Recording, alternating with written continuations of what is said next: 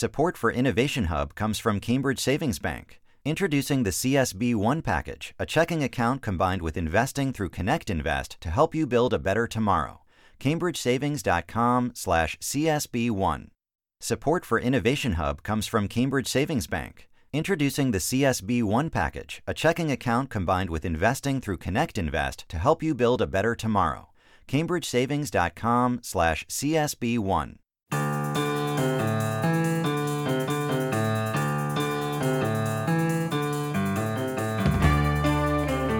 Welcome to Innovation Hub. I'm Kara Miller.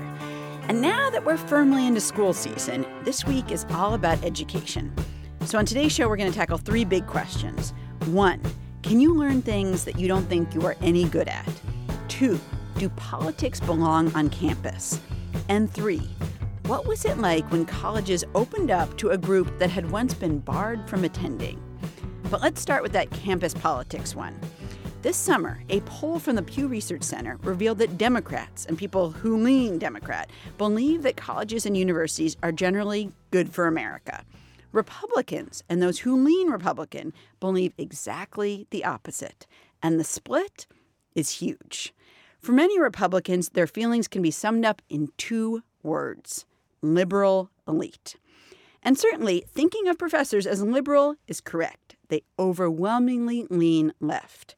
Elite is kind of a different question. Most professors are not rolling in money, so it depends on how you define elite. But back to the liberal thing. How did professors as a group become so liberal? And who cares? There are not actually that many professors in the country, so why does it matter what their ideology is? Sam Abrams is a professor at Sarah Lawrence College who has researched the ideological diversity at universities around the country. Sam, thanks for your time. My pleasure. Thanks for having me. So I know you've looked at this in terms of data, and I want to dig into that. But first, let's just go back to that big picture question, which is, even if professors are overwhelmingly liberal, does it matter? I mean, clearly, the country is fairly evenly split, Republican and Democrat. So whatever the effect of liberalism on campus is, it somehow seems to be balanced out by culture overall. So does this matter? I think it does. I think if you look to where social movements around the country have started, they start on our colleges and universities. It's hard to look back to the 60s and not think about protests around the nation, whether it's Crosby, Stills, Nash and Young songs about Youngstown, Ohio, or we think about protests against Ronald Reagan in the 1980s at People's Park in Berkeley. So much of our nation's cultural capital, where ideas come from, where movements start, where ideas are formed, these are engines of innovation, engines of ideas. They emanate from our universities. If we look at where around the country, we see a lot of growth and development, where tech is starting, where meds, so the term is meds and eds, where all of this sort of work occurs.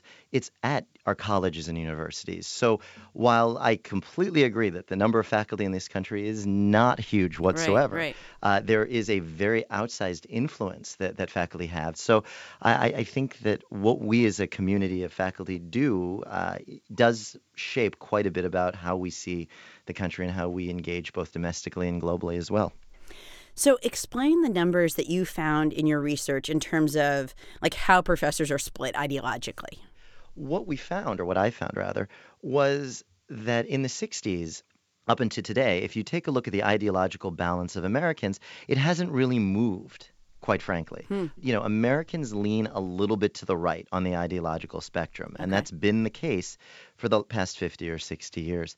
If we look at then college students over the same time period, it is definitely the case that in the 1960s, college students did lean pretty progressive, pretty liberal.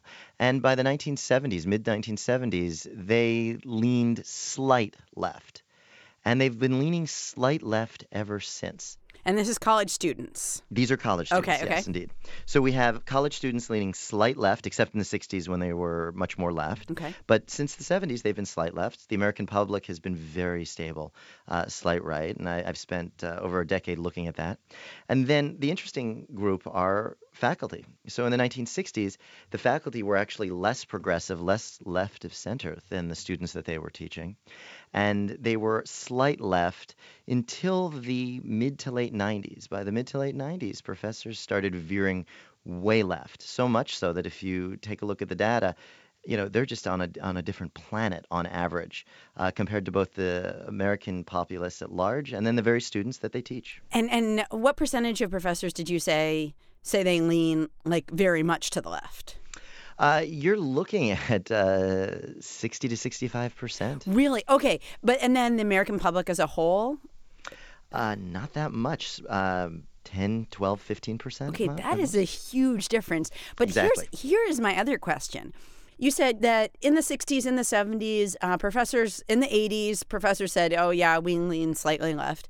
But then something like 20 years ago, professors started to say, we lean very left. Yes, right? Exactly right. What happened in the 90s, or how did that shift occur? Can you tell?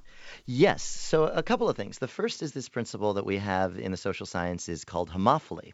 And that is basically the idea that birds of a feather flock together. People like to be around like-minded people, for better or for worse. And we see this in practically every dimension, whether it's musical tastes, housing tastes. Some people are suburban types, other people definitely like urban. And we have this sorting effect that occurs. And we see this all over nature and in various facets of human life. So, you're going to see people who go into academia have a particular bend, and it tends to be more liberal. And as more and more people become more liberal, it sort of has this multiplying effect. It's a lot easier to be part of the dominant group that way. So that's one of the causes. And the other is, quite frankly, that professors began to see themselves differently in the 1990s. They began to see themselves as much more of this professional class. And what I mean by that is they saw this as these, they're not just teachers, but they're teacher scholars, they're teacher activists. And one of the things that changed very, very strongly was that it's not just you teach ideas, but you can also teach activism and social change through that. If you look at various scholarly groups and even the mission statement of places like Sarah Lawrence, it's not just education for the sake of education, it's education for the sense of impacting social change with it. You're listening to Innovation Hub. I'm Kara Miller. I'm talking with Sam Abrams, a professor at Sarah Lawrence College who's researched the ideological diversity of professors around the country. Give me a sense of the geography here. Do more conservative parts of the country have more conservative professors? Do more liberal parts of the country have more liberal professors? Sure. So it's a great question, and I thank you very much for asking it. I've spent a lot of time trying to figure that out. Nick Kristof had a series in the New York Times about this imbalance of faculty on college campuses, and he took a lot of heat because he kept focusing on a select number of small liberal arts colleges. We hear quite a bit about Oberlin, for instance. The New Yorker did a huge piece on that, and we obviously have heard about Middlebury after the Charles Murray related violence. So in trying to parse this out, one of the things that there's been a lot of attention to is it small liberal arts colleges? Is it just these elite liberal arts colleges full of liberal faculty taking these positions? I have some data that has looked at tens of thousands of faculty every year for the last 25 years, and I can answer that very empirically and very comfortably, and the answer is no. People look to liberal arts colleges as sort of these leaders for this liberal movement, but actually it's very evenly dispersed across college types. Big universities that are public, we see the very strong liberal lean. Private universities, we see a strong liberal lean. We even see a liberal lean among Catholic and religious schools. It's a little less intense, but it's pretty much uniformly liberal leaning around the country. In terms of geography, are certain areas a little more liberal than others? The answer is yes. New England is far more liberal. It's much harder to find a conservative professor or a hard right professor in the New England area. But it is not the case that, in contrast, the South or parts of the West, thinking Arizona, New Mexico, Utah, are conservative. They're all left-leaning. Conservative students have talked about coming to campus and finding few professors or few other conservative students to talk to. What have you seen in your own experience? Do you feel like that's an issue or not so much? No, I think the conservative students are exactly right. And I think it is a disaster for higher education, quite frankly. And I don't use the word disaster lightly. Students need to be free to question. And when a student is in a seminar or in a lecture and has a question and is afraid to ask it, because they know that if it's misperceived or misunderstood or perceived to be problematic in some way, ideologically, or a question that might promote some form of harm to others based on trigger warnings and safe spaces and so on, that is the antithesis of what we're supposed to do as professors. Obviously, we're not supposed to promote things like bigotry, racism, homophobia, and I don't know anyone who would agree that that's something we should be talking about. But when students can't ask questions, that's the problem. Have you ever been in a class where there's a lot of tension in the room because either you or students are not sure what kinds of ideas or questions or whatever like cross a line that you're not, that you feel like, uh-oh, what if that's unacceptable? Absolutely. And it happens all the time. And it's an honor for me when that happens because it means someone let their guard down enough to be honest and to expose themselves a little bit. And when that happens, I jump up. And I immediately take control because if you feel that there's some tension or something weird happened, that's where my experience as someone who's feeling now much older than his students. I felt a lot, I feel like I'm aging quite a bit that way. But it's my job with my 15 years of experience doing this to say, let's talk about this. Let's break this down. See, it's so tricky because where do you draw the line? If somebody, I can't answer that. I know. The Supreme Court even says, you'll know it when you see it in a lot of these areas. But it's even tricky. I don't even know that I would know it when I saw it. Okay, so I think a lot of people would say, well, if you had a member of the Klan speak, well, that's unacceptable. You wouldn't invite that person. But then what if somebody said, well, but how about somebody who championed a war that maybe was a needless war and killed tens of thousands of people? Absolutely. How about that person? Mm-hmm. I don't know. Which is worse. These are like super hard things to figure out. Exactly. I mean, the Klan is obviously a much easier case than, say, someone who championed, the Gulf War or something like that. But again, this is where faculty should be adults and discuss it. And faculty should say, look, we're comfortable with this. We're not comfortable with this. They should be asking, are we limiting viewpoints by doing this? What is this person going to say? Should we present an alternative perspective or should we straight out ban the person from coming? And while I can't give, a bright line answer, my hope would be that faculty would sort of step up and sort of say, we demand some form of balance. The point of some of this research that I've done is to show that it's hard for faculty to demand balance when there's already no balance on college campuses whatsoever. So if we can reestablish that balance, that would be good. Some people have encouraged things like a litmus test or affirmative action for professors or things like that. Litmus tests are very scary. That's the antithesis of what I think free inquiry is about. Affirmative action for professors based on ideology is also a very scary idea to me. Mm-hmm. I don't know how I would define it. In fact, I wouldn't want you to label me liberal or conservative. I'm very comfortably in the middle. So I would hate it if someone says, well, actually, no, we're going to classify you as a conservative. I don't like that. I wouldn't want that. In that regard. Do you ever get the cold shoulder from your colleagues or pushback or feel like, gosh, all the time. I wish you weren't talking about this. Yes, all the time. Yeah, okay. I have regularly been ostracized at Sarah Lawrence. I'm happy to say this on the air. It's very uncomfortable to me. We regularly have issues with certain searches in certain fields because I don't think there's enough diversity in those fields about how they're taught or their perspectives. That the people are brought in to teach. My colleagues want a certain way of seeing the world. I say, we already have 5 people who see it that way. Let's try to bring in someone else with a different viewpoint on this very question. It has led to a lot of trouble for me.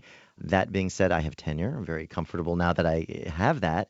And, I'm pushing for this because I think my position is correct, which is simply we're doing a disservice to our students if we don't present this multiplicity of ideas. Sam Abrams is a professor of politics at Sarah Lawrence College. He's also a research fellow at the Hoover Institution. Sam, thank you so much for your time. My pleasure. Teach your children well. Their father's help did slowly go by. If you're wondering, like I was, what defines right-leaning or left-leaning and whether there are sets of issues that you have to subscribe to, the answer is no. Abrams says he classifies students, professors, ordinary people the way that they classify themselves. And interesting to note, faculty in the humanities tend to be more left-leaning than those in math, science, and engineering.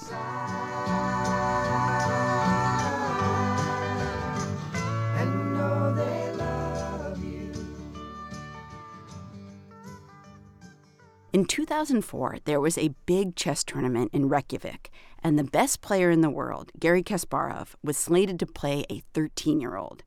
Except that Kasparov didn't show up to the match. The kid he was supposed to play, Magnus Carlsen, waited, he got something to drink, other people's matches were starting all around him, and then finally Kasparov showed up. When he did, he was 100% laser-focused. He put his head in his hands, he looked really intently at the board, and Carlsen focused too, mostly. He also wandered around the room sometimes while he was waiting for Kasparov to make his next move. He may not have known it when he was getting up, but what Carlsen was doing was supercharging his brain. And by the way, he played Kasparov to a draw. Barbara Oakley talks about the advantages of losing concentration and a whole bunch of other strategies to retrain your brain in A Mind for Numbers, How to Excel at Math and Science. She's a professor of engineering at Oakland University in Michigan, and she also happens to teach one of the most popular online courses in the world on learning how to learn. Barbara, it's great to have you here. Oh, it's a pleasure to be here, Kara. So you are an engineer now, as I just said, but as a kid, you didn't like math. Why didn't you like it? I loathed it. It was, I'm embarrassed to say this now. It's so ironic, but I basically flunked my way through elementary, middle, and high school math and science. I mean, I was one of those kids who just doesn't get math, and I just knew that wasn't something I could do in my career, and that was totally wrong, as I eventually found out. So now I'm a professor of engineering. Well, so interestingly, unlike many of the people who say to themselves, yeah, I'm just not a math person, that's not my thing, that clearly somewhere turned around for you. So when did that change? Well, I thought, since I can't do math and science, I would love to learn another language. And I grew up in a resolutely monolingual household. You can guess what language I spoke. But I enlisted in the Army because that was a way I could learn language and actually get paid for it. And I did learn a language. I picked Russian sort of on a whim. And then I found out that here I was, 26 years old, about to get out of the military. And guess what? There's not much demand for people whose sole career expertise is the ability to speak Russian. So that's when I figured, maybe it would be a good idea to see if I can open my mind, since I like to experience new things, and see if I can learn math and science. And it wasn't easy. What made you motivated enough? I mean, because there's lots of other things you could have said, well, I'm going to, try to be a copy editor at a newspaper. Like, there's lots of other things you could do without ever sort of opening the math and science textbooks. What made you think, no, I'm really going to try to do this, even though my track record doesn't look good at all?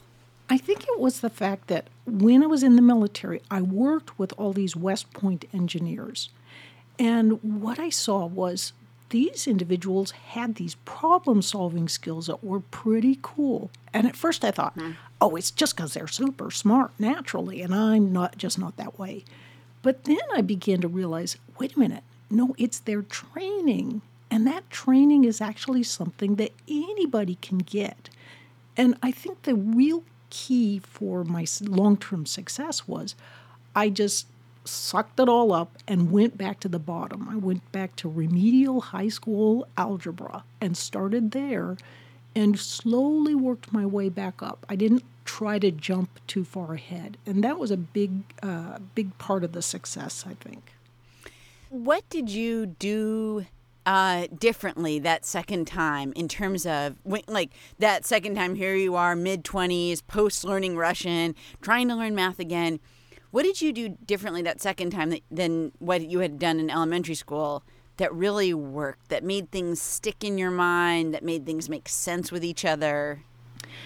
It was the fact that I had learned another language, oddly enough. I learned how to practice and repeat and get some kind of procedural fluency. You practice enough with verb conjugations and they make sense and they come naturally. And so when I started applying those same ways of learning with language to learning math and science, it actually worked great. I would pick a problem and then I'd see if I could work it cold, and I often couldn't. And so I'd try again, and I'd get so I could look at a problem and solve it almost like playing a song in my mind. And that, as it turns out, is a very good way neuroscientifically to gain expertise in virtually any subject. So do you subscribe to the idea that I think a lot of people have, which is that there's kind of a left brain, right brain divide, and you've got left brain people and right brain people, and some people are just better suited to learning languages and reading literature, and some people are really just better suited to, being in a chemistry lab? I don't subscribe to that at all. I do think that there are some things that we naturally can feel like we're better at, and that we are better at. But because we're better at it, we practice at it more, and then we get better at it. And so we kind of fall into this pathway of, I'm only good at this particular topic as opposed to another one. And the reality is, though, that my personal belief is, if you aren't so easy with learning in math and science, and you kind of push yourself and you start learning those, you're actually using sort of different neural circuitry than the typical person who's super good at it. And because you're using different neural circuitry, you can actually learn it more deeply and more creatively. So I think of it sometimes like this. Sometimes we think, there's these superstar race car brains. They learn so quickly. I'm just a hiker. I mean, I can get there, but I'm so slow. But the hiker has a completely different experience. They can reach out, they can touch the leaves, they can see the little rabbit paths, they can smell the pine in the air. And in many ways, it's far richer and deeper. Yeah, and you might be able to see problems or issues that the other person just sped right by because they understood it too well. Exactly right. In fact, Nobel Prize winner Santiago Ramon y Cajal used to say one of the biggest problems with the many geniuses that he worked with, geniuses who, unlike him, did not win the Nobel Prize, was that they would jump to conclusions and then they couldn't switch their mind. They weren't used to being wrong, and so they were inflexible. So slower but more careful learning can often get you places where even the geniuses can't go. I'm Kara Miller. You're listening to Innovation Hub. I'm talking with Barbara Oakley, author of A Mind for Numbers. She's also a professor of engineering at Oakland University. You write about the difference between focusing intently, which is how most of us think about learning. Like you've got that math textbook, you open it up, and you sit down and you really think about a problem, and you either do well with it or you don't. But there's a difference between that and not focusing intently. And actually, I didn't realize this, but both of them are very important. That's a great point. When you focus intently, it's sort of like having an excavator that digs in and gets everything put into that big front loader part.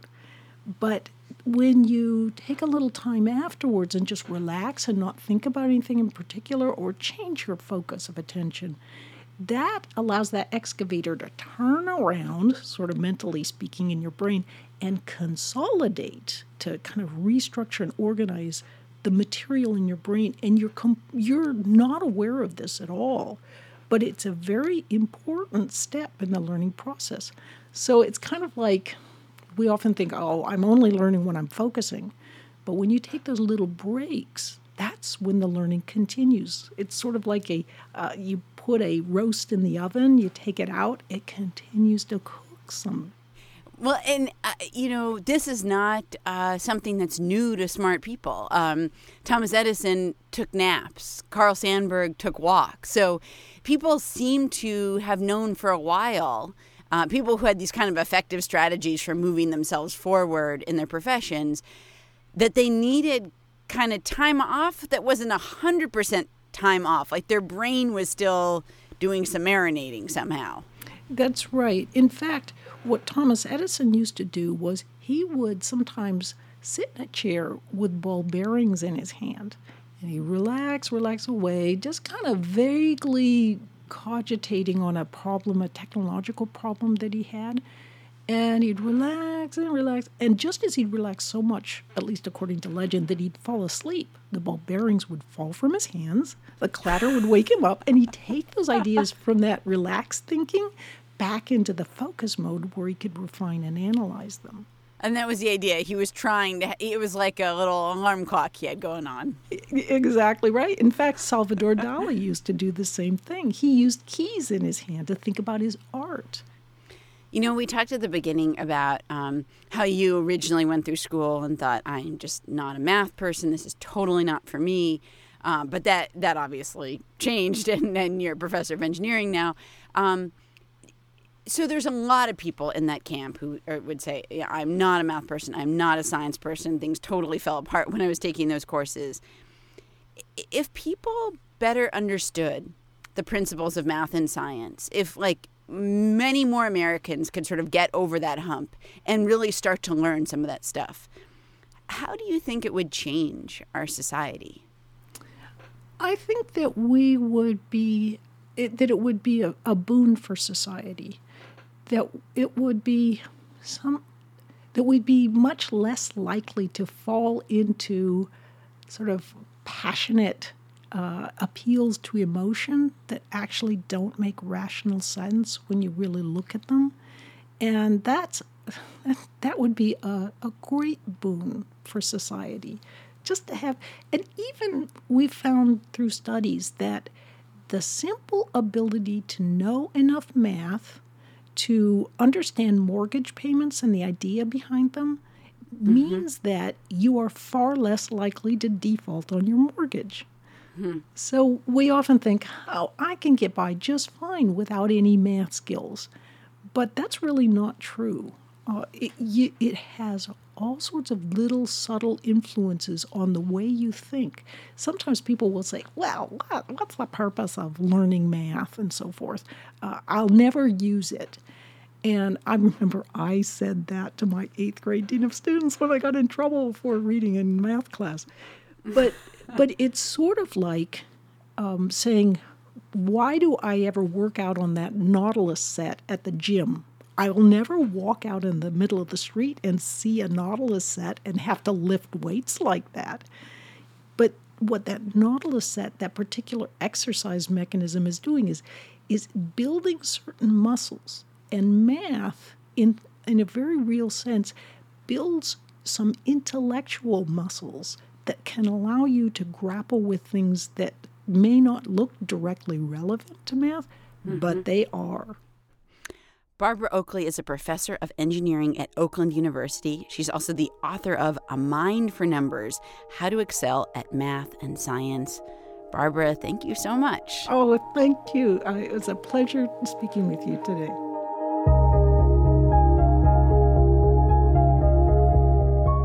On our Facebook page, by the way, we've got a link to Barbara Oakley's free online course on learning how to learn.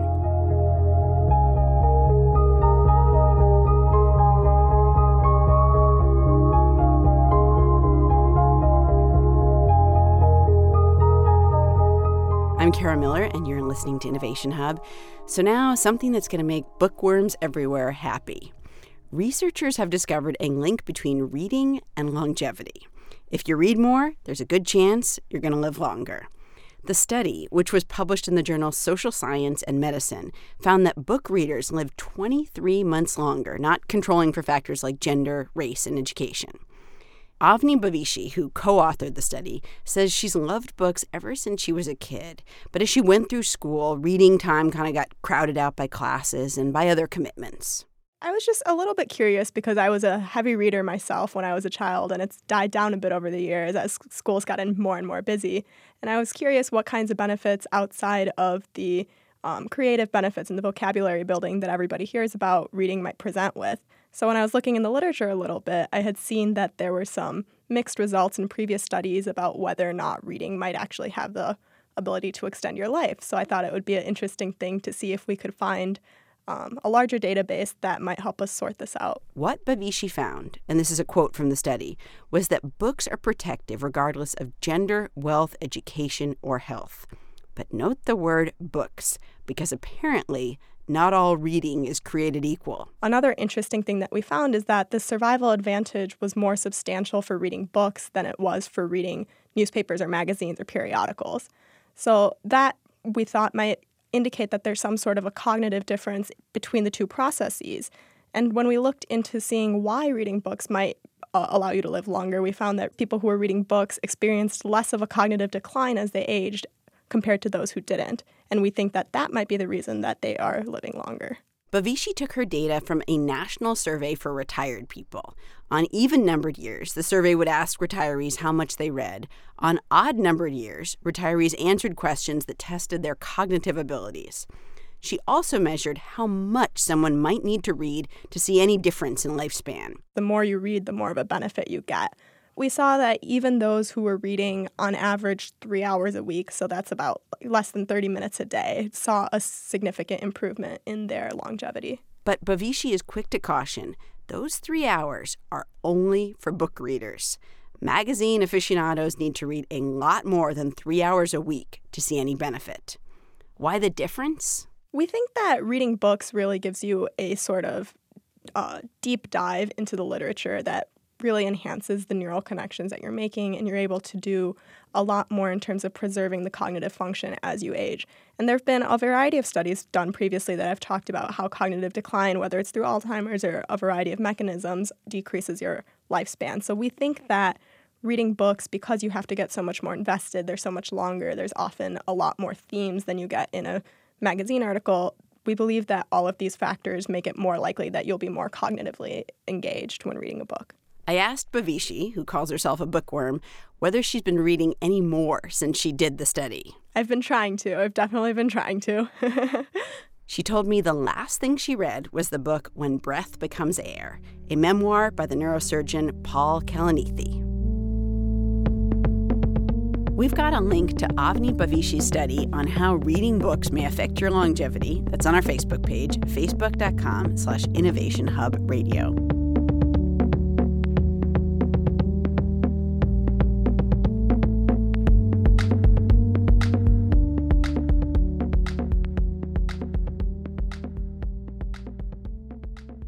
By the late 1960s, there were a lot of movements for equality and respect that were in full swing. Civil rights, women's rights, student rights.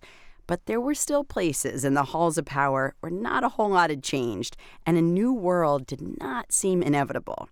One Yale graduate who had heard that coeducation might be coming to Yale wrote to his alumni magazine, quote, "Gentlemen, let's face it, charming as women are, they get to be a drag if you're forced to associate with them each and every day. Think of the poor student who has a steady date. He wants to concentrate on the basic principles of thermodynamics, but she keeps trying to gossip about the idiotic trivia all women try to impose on men." That letter writer was far from alone in his feelings. But change was coming. And for some of these elite schools, it would be one of the biggest changes in hundreds of years. Nancy Weiss Malkiel writes about those years of change in Keep the Damn Women Out, The Struggle for Coeducation. She's a professor emeritus of history at Princeton. Nancy, good to talk to you. Good to talk to you, Kara. You read one of my favorite quotes. That is quite a quote, isn't it? So before some of those most elite schools started going co-ed in the late 60s and the early 70s, what was college education like for women, and what were their options? Because clearly, you know, the Yales, the Princetons, those were off the table. For almost a century, the preferred option for the most talented women high school students was to go to a women's college, ideally a Seven Sisters school if they were able to win admission. And by that I mean, of course, Smith, Wellesley, Mount Holyoke, Radcliffe, Barnard, Bryn Mawr. There were other options. There were other women's colleges, many other women's colleges, in fact, and there were co-ed schools. There had been co-ed schools in the United States since the 19th century. Right. Schools like Oberlin, private institutions, many of the major universities, the land-grant universities especially, and private institutions like Stanford and Chicago, founded in the last decade of the 19th century. So there were chances for women to go to school with men, but the most talented women students, if you will, the women students whose credentials paralleled those of the men who were going to Princeton and Yale, were going to women's colleges. Okay, so then, here you get to the late 1960s. Still, these places, these elite institutions are all men. A lot of men who have been there feel very strongly, let's keep it that way. Okay, what starts to turn the tide? Because as you point out, within a few years, it's shocking how many places go co-ed. It's not like it happens slowly. It happens in a big bang. It's a flood of decisions in a very short space of time. We have to set the context. The 1960s provide an important context with, as you said, the women's movement, the student movement, the anti-war movement, the civil rights movement. There's enormous upheaval in the 1960s, and universities at the end of the decade look very different from what they had looked like at the beginning of the decade. Men and women protest together. They engage in registering Black voters together. The notion that they wouldn't go to school together seems increasingly anachronistic. But the real trigger for the change is that admission patterns begin to change. Yale and Princeton in particular experience this, and they're the prime movers here. What they begin to see is that the high school students they lovingly refer to as the best boys are beginning to show in their application patterns and in their decisions once offered admission that they don't want to go to schools that are all male anymore. They want to go to school with girls. And that is what makes these schools pay attention and decide to act. So what they imagine is that if they admit women, it will be a way of retaining their hold on these best boys. It will be a way of recovering. It will be a way of competing more effectively with Harvard. This is the point where Harvard begins to pull away from Princeton and Yale. They had gone head-to-head in admissions for a long time before this. As recently as the early 1960s, they had been competing evenly. Well, Harvard has Radcliffe up the street.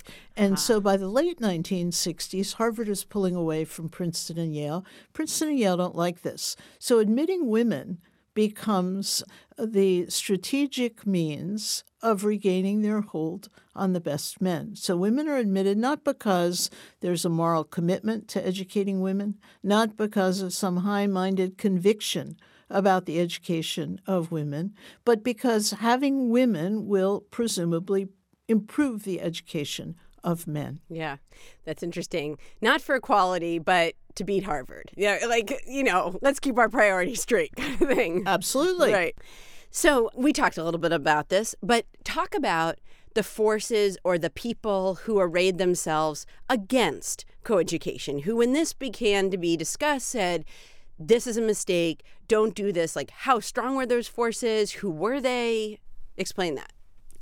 The alumni of these institutions were generally not happy about the idea of coeducation. The title of my book comes from a letter from a Dartmouth alumnus to the chair of the Dartmouth trustees in 1970. This is a Dartmouth alumnus, class of 1929, and he, with Dartmouth considering coeducation, he wrote, "For God's sake, for Dartmouth's sake, and for everyone's sake, keep the damned women out."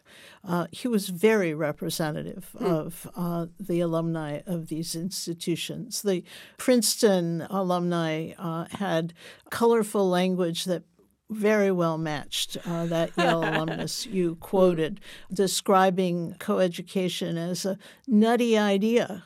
It would be easier, one of them wrote, to establish an old-fashioned whorehouse and a lot less expensive. People believed that if Princeton or to coeducate, Princeton as they knew it would be dead. These alumni had wonderful experiences at these all-male institutions. They had a great pride in the education that they had obtained, in the all-male camaraderie they had experienced, which had set them on an excellent course for their lives. These were friends they made who would be important social and professional connections going forward. The notion that anyone would tamper with that sounded to them like heresy. So I'm sure you've talked to a lot of the first women who got into and went to some of these schools. Tell me like a couple of stories that you remember that struck you about things they said or experiences that they had in those first years. It was very challenging. These were brave young women who imagined that they would be pioneers, that it would be an adventure, that there was something special to be gained by being among the first women at schools undergoing major transformation. And so it was exciting. But at the same time, it was really tough. They were under a microscope. The press was all over them, swarming the campus.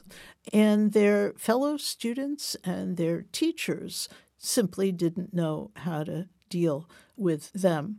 Some examples. The student who says that she walked into a study room in Firestone Library at Princeton, 40 men in the room studying. She walked in and a giggle started around the room. And she said she left and never went back because it was just so awkward. Men swarming the dormitories where the women lived, trying to gain dates, but at the same time reluctant to ask for dates because there were so many more men than women that the men figured the women already had dates lined up, and why ask and be shot down? So the Princeton women I knew in the early years of coeducation would lament that they were staying home on Saturday night because the guys simply hadn't asked them out.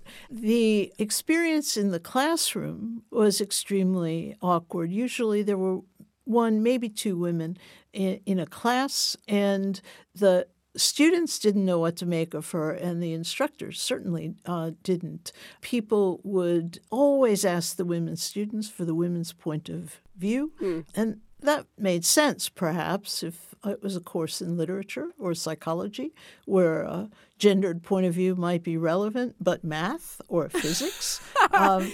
What's the women's point of view on calculus? Like there's a divide, exactly. maybe? Yeah.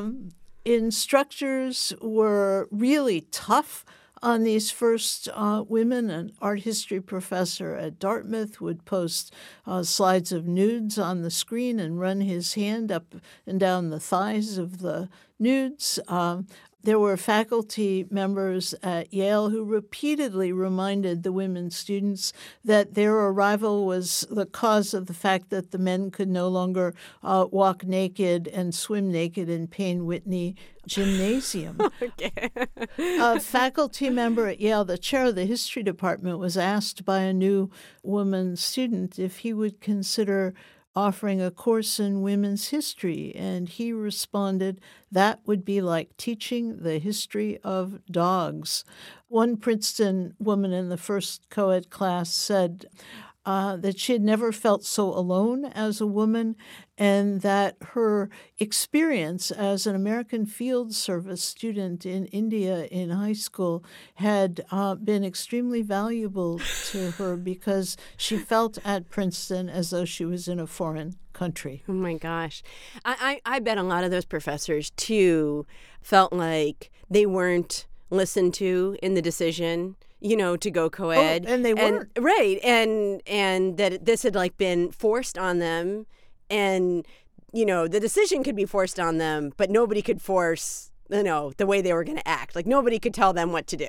Exactly. So I should add to this, you joined the Princeton faculty in 1969, right as this avalanche of schools is starting to go co-ed. When did Princeton go co-ed? In 1969. So the first women students arrived as I joined the faculty.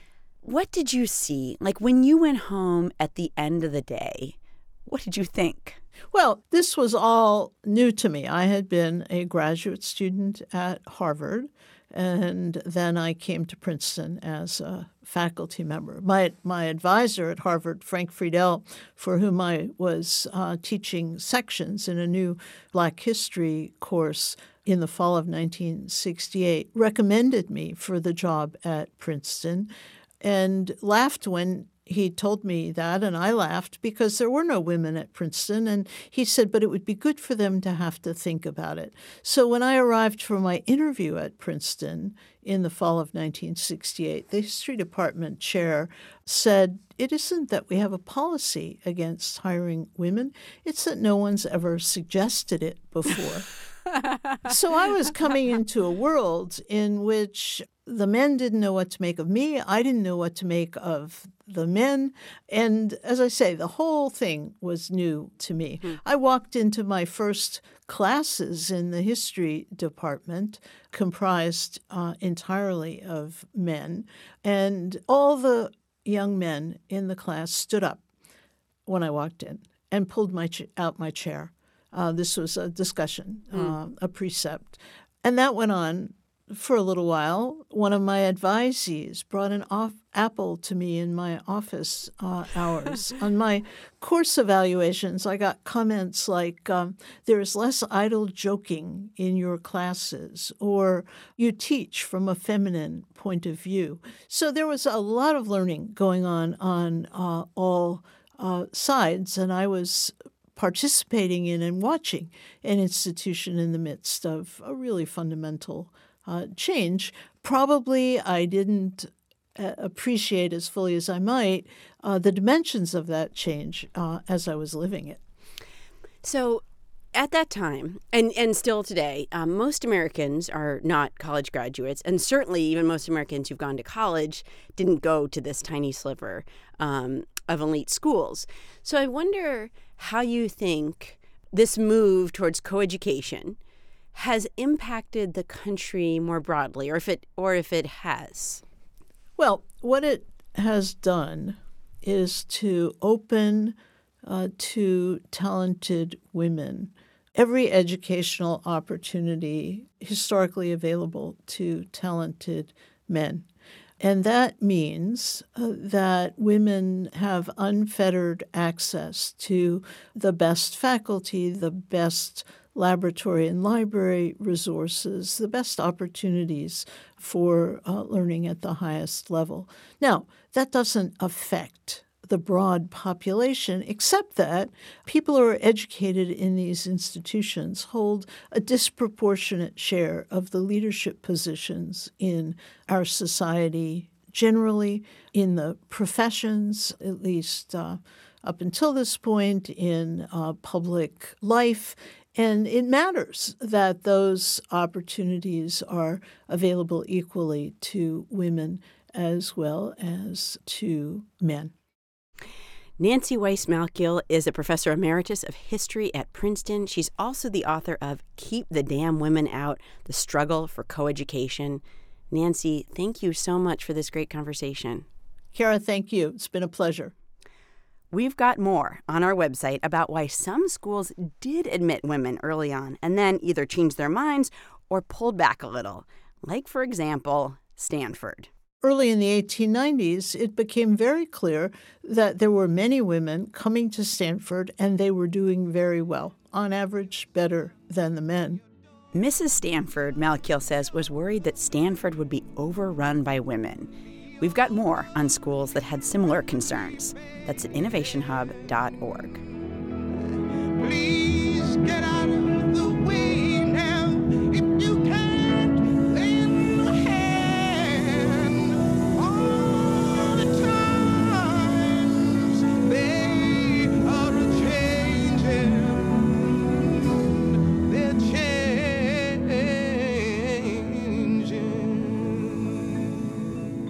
Thanks to the people who helped put together this show. Senior producer Matt Purdy, associate producers Mark Solinger and Mark Filipino, and engineer Doug Sugarts. From PRI and WGBH Radio, I'm Kara Miller, and this is Innovation Hub.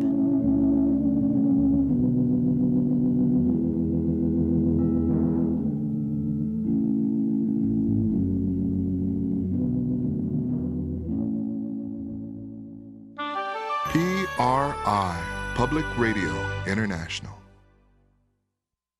Support for Innovation Hub comes from Dana-Farber Cancer Institute, working to unleash the immune system's power to fight cancer and help develop promising new therapies. Videos, white papers, and patient stories are available at discovercarebelieve.org.